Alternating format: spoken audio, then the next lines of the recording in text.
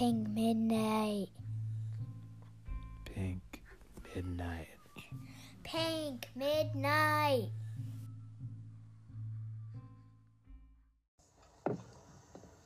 Is this your special place? Yes. I come here sometimes. To paint. Usually just to be alone and to think. To be alone and to think. That's the story of my life. Stryker left these parts for South America some years ago. When he returns, there's an evil biker gang harassing some of the locals.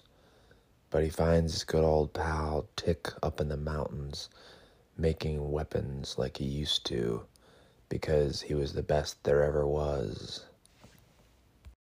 Smoking, red meat, fights, revenge, deserts, desperados, vagabonds, drifters, suicidal, wanderers. All of these roles seem to suit Lance Henriksen ideally. We're drifting among the ruins of a fighter's past, the fangs of a snake, a barbell, a board with a nail in it, crooked teeth, a limp.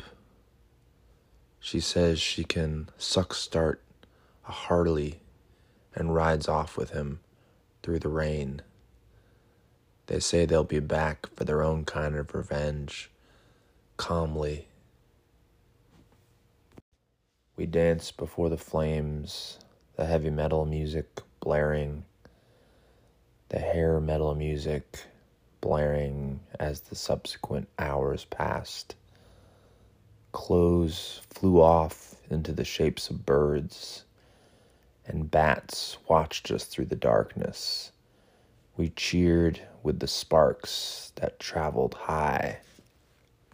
They've got rotten mouths in this rotten town, and they run over decrepit buildings.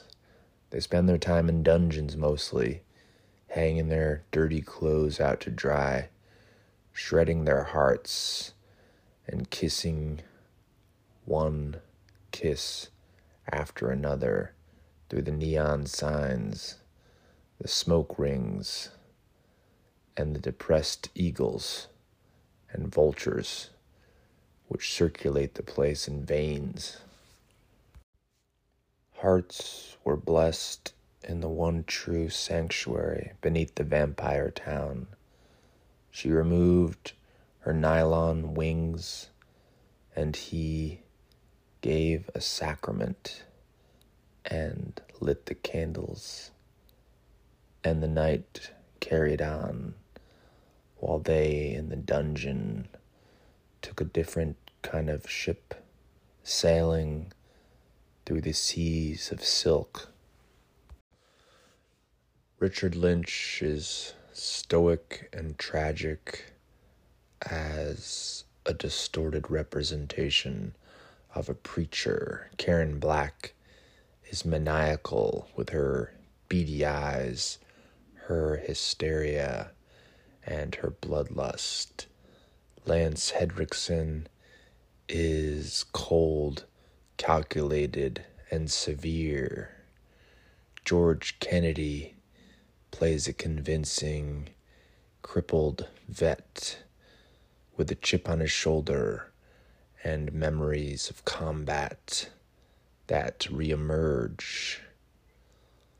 All of this crew come together in what could be a plausible sort of revenge ditty, but in the end drifts away with the desert sands, the laughter echoing off the oil wells, buildings, and rusty parts that never seem to create a new music enough at night.